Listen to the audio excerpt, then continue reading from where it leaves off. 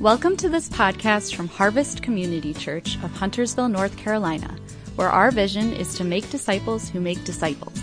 I'm your host, Liz Stefanini.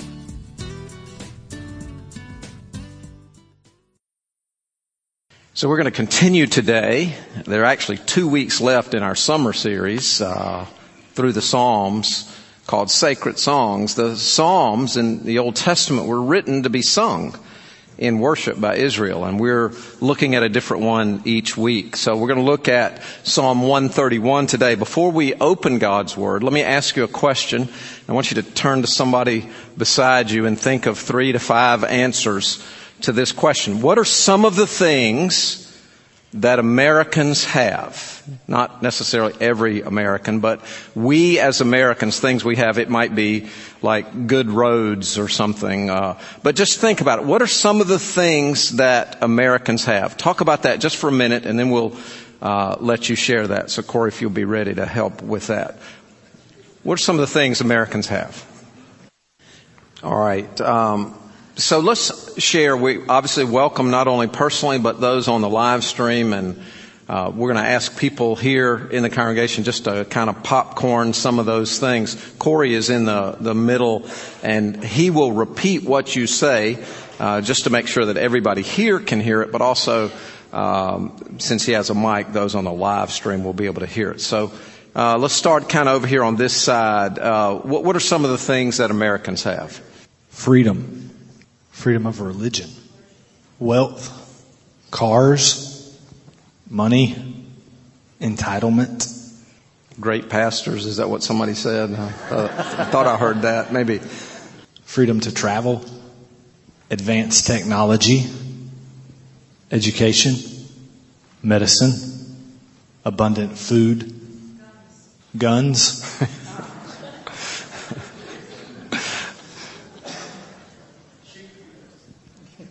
Chick-fil-A. Freedom of speech. Individualism. So, all right, thank you. That's good. So we really obviously could go on a long time of things we have as Americans, things that we take for granted often, like maybe even clean water, right?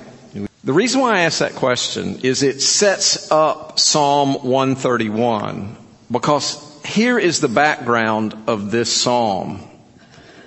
As Americans, we have almost everything. You think about all the things we could have said that we have as Americans. We have so many things as Americans. We have almost everything except the most important things. Some of the most important things in life, Americans typically don't have. And one of them is described in this psalm, and that is contentment. Psalm 131 is a psalm of contentment. So let's read it together. A song of ascents of David. Now, Song of Ascents was as the people of Israel gathered for worship, they went up to the city of Jerusalem, the holy city, to worship at one of the festivals, the great festivals. They would sing and say these psalms to each other. This was one of them. David wrote it, and it was on for that occasion. And he said, "My heart is not proud, Lord. My eyes are not haughty. I do not concern myself with great matters or things too wonderful for me. But I have calmed and quieted myself. I am like a weaned child with its mother. Like a weaned child, I am content. Israel, put your hope in the Lord, both now and forevermore." Now, this psalm is about a quiet heart. And it talks about the journey that we take to get a quiet heart or contentment. Now, before I start, let me qualify in this way. When I say a quiet heart, I'm not talking about necessarily a quiet demeanor or a quiet personality. Someone could be very introverted and very shy, very quiet, but their heart could be all jumbled up and striving and anxious and worried and trying to achieve. So we're not talking about a quiet personality. We're talking about a quiet heart today. What does it take? I just want to really ask and answer a couple of questions from this psalm today. And the first one is, what is required to have a quiet heart? And then we're going to ask, well, what's the result of having a quiet heart? What does it look like if you do have a quiet heart? So here's the first question. What is required to have a quiet heart? And as we walk through this psalm, we'll see some of the things that are required. And the first one is humility.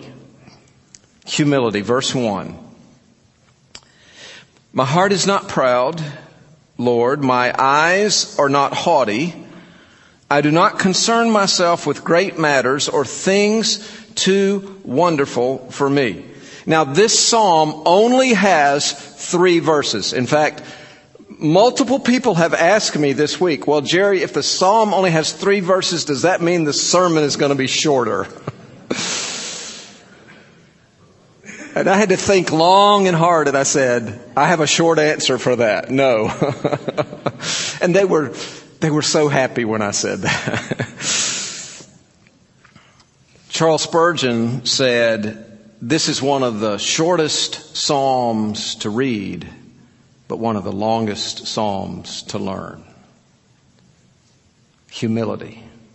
Humility. My heart is not proud. David begins with the heart. The heart is the center of everything. It's the center of all that we are. We can see the external. We can see the material. We can't see what's going on in the immaterial. But what's inside of you, this very center of your personality in the Bible, is your heart. It's the real you. It's mind, soul, and spirit. The heart. And David says, my heart is not proud. The heart, if there's pride in the heart, it will affect everything. William Van Gemeren says, the proud person looks, compares, competes, and is never content. He plans and schemes in his heart as to how he can outdo and outperform.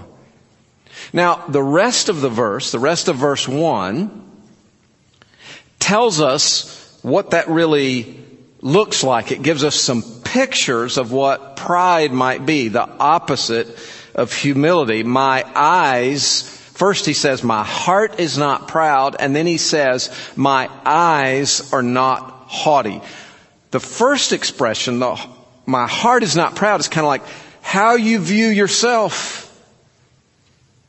But then my eyes are not haughty is, how do you look at others? How do you look at others? The biblical expression for being proud or looking down on someone would be that your eyes would be lifted up or your eyes would be haughty. So for instance, Proverbs 30, verse 11, there are those who curse their fathers and do not bless their mothers. Those who are pure in their own eyes, yet are not cleansed of their filth. Those whose eyes are ever so haughty, whose glances are so disdainful. So the original language of verse 1, that's translated here in the NIV as my eyes are not haughty, reads, my eyes are not lifted up. And it's a kind of a similar expression today. We might say somebody, they look down their nose at people. So like a picture like this, somebody who's, kind of looking at people in a certain way. So humility is what you think about yourself, but it's also what you think about others. Do you look down on them as being inferior in any way? Well, the verse continues. David says, I do not concern myself with great matters or things too wonderful for me. Now remember, the author of this psalm is David. So it's interesting that he would write these words. I do not concern myself with great matters are too wonderful for me, because David was a king. David was a very powerful person, the most powerful person in Israel. There was wealth, there was power, and yet he says, I do not concern myself with great matters or things too wonderful for me. I think it may go back to some experiences in David's life when this very thing happened, when he refused to step beyond, when he refused to say, this is a great matter and I'm going to grab it. So for instance, we remember David kept sheep, and he was anointed to become the next king of Israel. And the current king of Israel was an evil king named Saul. And Saul was jealous of David. In fact, Saul tried to kill David on more than one occasion. And so there's a season in David's life, early in his life, where David's on the run. You read about this in 1 Samuel. David's on the run. Saul is trying to kill him. And so 1 Samuel chapter 24 is one of the instances in which David, although he is the one that's being hunted, he had the opportunity to kill Saul. Saul is trying to kill him. He could have just said, I'm going to take matters in my own hand. I'm going to take care of Saul now. Saul took 3,000 men to pursue David. And 1 Samuel 24 tells us about David and his men had taken refuge in a cave, and Saul went in the cave to relieve himself. And while he's in there, David and his men snuck up on him and cut off a corner of his robe. And then David left the cave, and he said to Saul, Saul, why do you listen when men say David is bent on harming you? This day you have seen with your own eyes how the Lord delivered you into my own hands in the cave. Some urged me to kill you, but I spared you. I said, I will not lay my hand on my Lord, because he is the Lord's anointed. 2 chapters later, 1 Samuel 26, there's another instance where this similar scenario happens. David has another opportunity. Saul is pursuing David. David's not trying to harm Saul in any way. Saul falls asleep. His men around him fall asleep. Saul is sleeping, and he has his spear in the ground right where he's sleeping. And David comes up beside him, and he's with a man named Abishai. And Abishai says to David, look, this is your chance. God has delivered your enemy into your hands. Just let me kill him right now. And notice what David says in 1 Samuel 26:9. David said to Abishai, don't destroy him. Who can lay a hand on the Lord's anointed and be guiltless? As surely as the Lord lives, he said, the Lord himself will strike him, or his time will come and he will die, or he will go into battle and perish. But the Lord forbid that I should lay a hand on the Lord's anointed. Now get the spear and water jug that are near his head, and let's go. So, in these early experiences in David's life, he modeled basically what he wrote in 1 Samuel, or what he wrote in Psalm 131. I do not concern myself with great matters or things too wonderful for me. In his book, Christ Plays in 10,000 Places, Eugene Peterson recounts the story of the 4th century church father, Gregory of Nyssa, whose brother Basil had arranged for him to be made bishop of Cappadocia. But Gregory objected, and Peterson writes, he didn't want to be stuck in such an out-of-the-way place. His brother told him he didn't want Gregory to obtain distinction from his church, but to confer distinction upon it.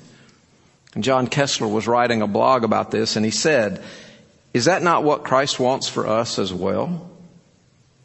to lower our sights and put away our lasso, to seek the good of the small places in which He has placed us, and to confer distinction upon them by serving with humility there. The path to glory is often an obscure one. It is the way of the cross. So to have a quiet heart, we need humility. We need humility. Secondly, having a quiet heart involves deliberately choosing to rest in the Lord. Making a deliberate choice that I am going to rest in the Lord. David said, I have calmed and quieted myself. I'm like a weaned child with its mother. Like a weaned child, I am content. This is a choice that David made. David made the choice to calm himself, to quiet himself. Now I want you to listen to this quote before I tell you who said it, okay? Or when they said it. There's hardly ever a complete silence in our soul. God is whispering to us well nigh incessantly. Whenever the sounds of the world die out in the soul or sink low, then we hear these whisperings of God. He is always whispering to us, only we do not always hear because of the noise, hurry, and distraction which life causes as it rushes on. The noise, hurry, and distraction with life causes as it rushes on. Sounds pretty modern, doesn't it? Sounds pretty recent. Well, actually, it was said by a man who lived in the 1800s, Frederick Faber. I've calmed and quieted myself. Now, verse 2 implies that this is a process, that it didn't happen overnight. Maybe that it was hard for David. Maybe it wasn't natural for David to have a calm soul. It implies process. It implies choice. And I think of what the Apostle Paul said in the New Testament in Philippians chapter 4. He talked about all the different things he had experienced, the different ways things were great in his life and poor. He said, I'm not saying this because I'm in need, for I have learned to be content. Whatever the circumstances, I know what it is to be in need, and I know what it is to have plenty. I have learned the secret of being content in any and every situation, whether well-fed or hungry, whether living in plenty or in want. How did he learn that? He gives us the answer in verse 13. I can do all things through Him who gives me strength. That's Christ. To quote Spurgeon again, we are clamorous, uneasy, and petulant, and nothing but grace can make us quiet under afflictions, irritations, and disappointments. We're not saying, pull up yourself by your bootstraps and be quiet in your soul. We're saying, depend on Christ, the living Christ, to give you what you need for this circumstance, for this moment, for this season in your life. Learn through Him to be strengthened. David chose to calm and quiet himself. Now, I know this is talking about quietness in the soul. This isn't talking about contentment. It's not really talking about physical quiet, but just a couple practical notes. One practical note, it's really hard to be quiet in your soul if there's never quiet in your life. If you live a life of noise and hurry and activity, it's really hard to be quiet in your soul. Now, here's another practical note. I know for some of you at your stage of life, it's really hard to find that. And so I just want to urge, if you're married to someone that it's very hard for them because of the stage of life to find any peace and quiet, I want to encourage you to come along beside them and minister to them and give them seasons and times and opportunities for rest and quietness, and not necessarily to go do tasks, but we help each other in this way, right? Again, this psalm is not talking about being physically quiet, but being quiet in our souls. But I wanted to throw that in there. Now back to Psalm 131 verse 2, as we deliberately choose to rest in the Lord, David says, I am like a weaned child with its mother. Like a weaned child, I am content. Babies and infants are precious, aren't they? I mean, they are just precious most of the time. As having 3 babies and infants a minute ago, and now having a few grandchildren, when that baby who's nursing gets hungry, everybody in the house and the next house and down the block knows about it. Right? Now here's a picture. A child who needs his mother's milk, her mother's milk, that child gets very discontent very quickly, right? And they let everybody know it. They get agitated. It's like the end of the world has come. Look what David says. I'm not like that kind of child. I'm not like a child that's nursing. I am like a child that's weaned. So in other words, they're old enough now not to be nursing, and they're calmer. That same thing I'm like a weaned child with its mother. Here's a picture. I love this picture right there. That's kind of a picture of contentment, isn't it? That child, I'm just going to lay myself on my mom's chest. Not going to ask anything right now. Not going to fret. Not going to worry. That is contentment. And I think David had a picture like that in his mind when he said, I'm like a weaned child. That leads naturally into the second question I told you I was going to ask, and that is, what's the result of having a quiet heart? So what's required is we have to have humility, and we have to make a deliberate choice to rest in the Lord. What happens? The answer is contentment. That's the result. When we rest in the Lord, we're like a weaned child with its mother. That weaned child is not looking to the mother at that moment to meet her immediate needs of hunger. She's just free to rest in her mother's arms. And I think that's the way it is spiritually.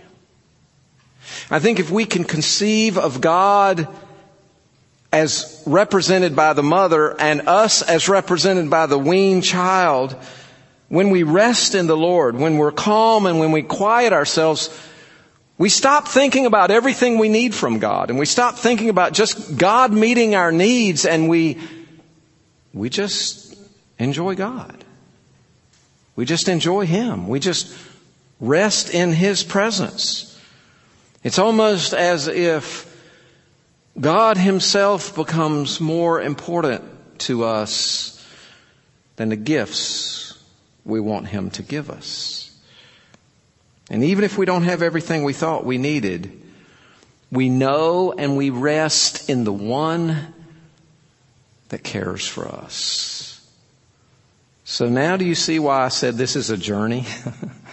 It's a process. It doesn't happen immediately. It doesn't happen automatically. This is part of our growth in Christ. For those who are believers in Christ, it is a process to grow towards this.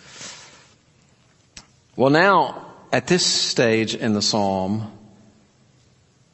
there's a change of direction. David has been talking about his own journey. He's been talking about his own contentment, his own satisfaction in God.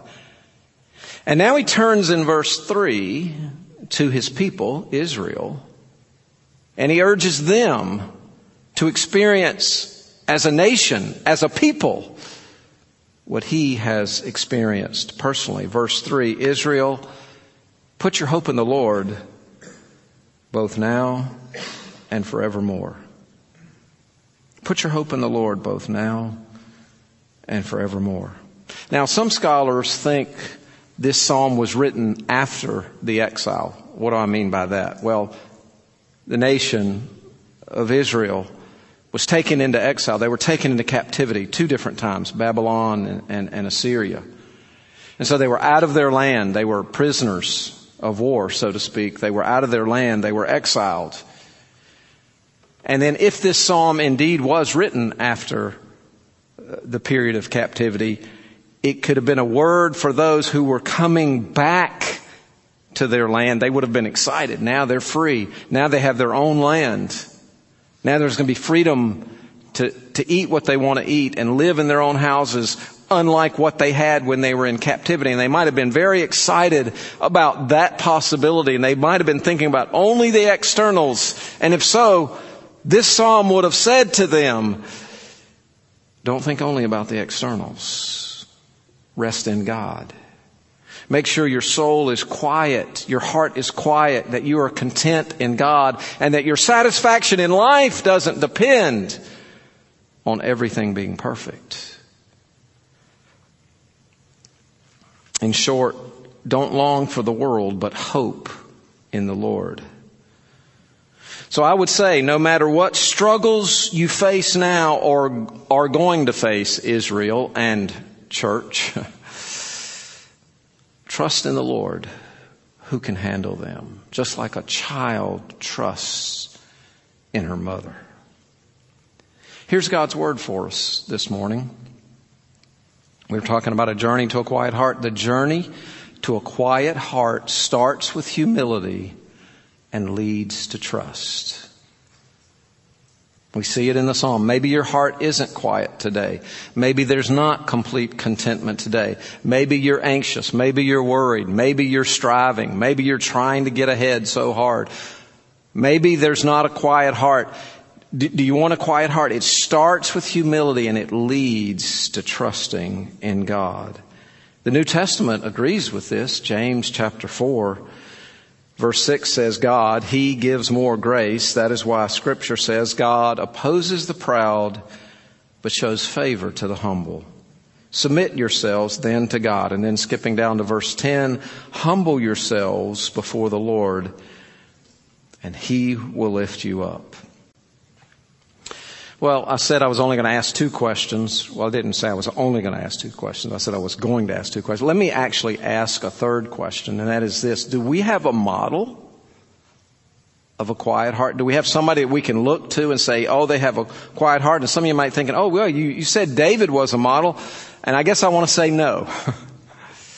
He's not our ultimate model. There were times in his life when he did model this, and we're thankful for those, and I talked about those.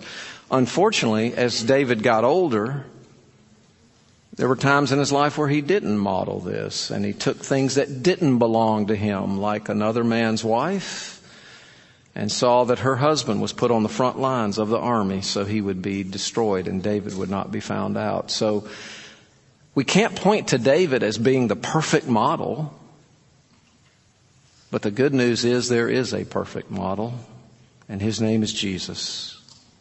The Lord Jesus Christ was the perfect model of a quiet heart. He said in John 6, I have come down from heaven, not to do my will, but to do the will of Him who sent me. And do you remember when he was arrested? Remember when he was betrayed and they were in the Garden of Gethsemane? Judas had gone out to betray him for pieces of silver, and he was with his followers, and the soldiers came to arrest him, and he knew all of that was coming. He was in the Garden of Gethsemane, and he prayed, And in Matthew 26, going a little farther, he fell on his face to the ground and prayed, "My Father, if it is possible, may this cup be taken from me, yet not as I will, but as you will." I'm content in you, Father, to do your will. I know this is going to be painful. I know this is going to be sorrowful.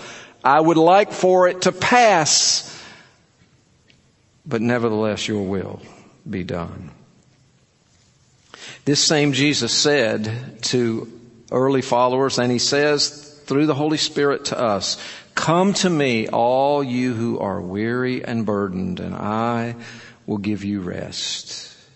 Take my yoke upon you and learn from me. For I am gentle and humble in heart, and you will find rest for your souls. For my yoke is easy and my burden is light." He is the model of gentleness. He is the model of humility. And he offers you and me to rest if we come to him. Indeed, the journey to a quiet heart starts with humility and leads to trust. So let me ask you, are you facing a challenging situation today? Is your heart anxious? Are you striving to win and compete all the time? Do you struggle with contentment in life? If any of these things are true, I urge you to be open to the Lord today. I urge you to trust the Lord today. I urge you to come to him today. I urge you to tell him, "I want that quiet heart and I don't have it yet." And that can be part of the process. Got a little shout out to my community group for this last little tidbit. We go through the same passages in our group that we're doing on Sunday. And so Friday night we were talking about it, and the leader asked the question, why should we trust the Lord? We're called to hope in the Lord. Why should we trust the Lord? And the answer came through loud and clear. A big part of it is because of who he is. A big part of it is because he is worthy to be trusted. He is the Lord. He is the maker of heaven and earth. And when we're called to hope in the Lord now and forevermore, we remember the psalm that we looked at last week, Psalm 121, that says the Lord will watch over your coming and going both now and forevermore. That's why we trust the Lord. Well, let me close with this, and then I'm going to ask you to I'm going to give you an opportunity to write your own psalm for a quiet heart. Larry Crabb is a Christian psychologist, and he wrote a book called The Pressure's Off. And he told a story about when he was 3 years old. He thought he was a big boy, and he thought he could go to the bathroom by himself. So he climbed the stairs, goes to the second floor, goes into the bathroom, locks the door, uses the bathroom, getting ready to go out, but he cannot unlock the door. He was able to get in the door and lock it, but he can't get it out. And so he's stuck, and he said, "I was afraid I might spend the rest of my life in that bathroom." And he started screaming, "Help, help, help." And his mother was like, "Are you okay? Are you okay?" You know, the door's locked. "Are you okay? Have you hit your head? Everything?" And yeah, "I'm okay. I can't get out." And he didn't know at the time that his father had gone outside. There was no way for them to get in the door. So his father goes in the garage, gets the ladder, leans it up against the house, climbs up to the bathroom window, comes in the window, goes over to the door, unlocks the door, and Larry just runs out through the door to play. And listen to what he says about that. "That's how I thought the Christian life was supposed to work. When I get stuck in a tight place, I should do all I can to free myself. And when I can't, I should pray.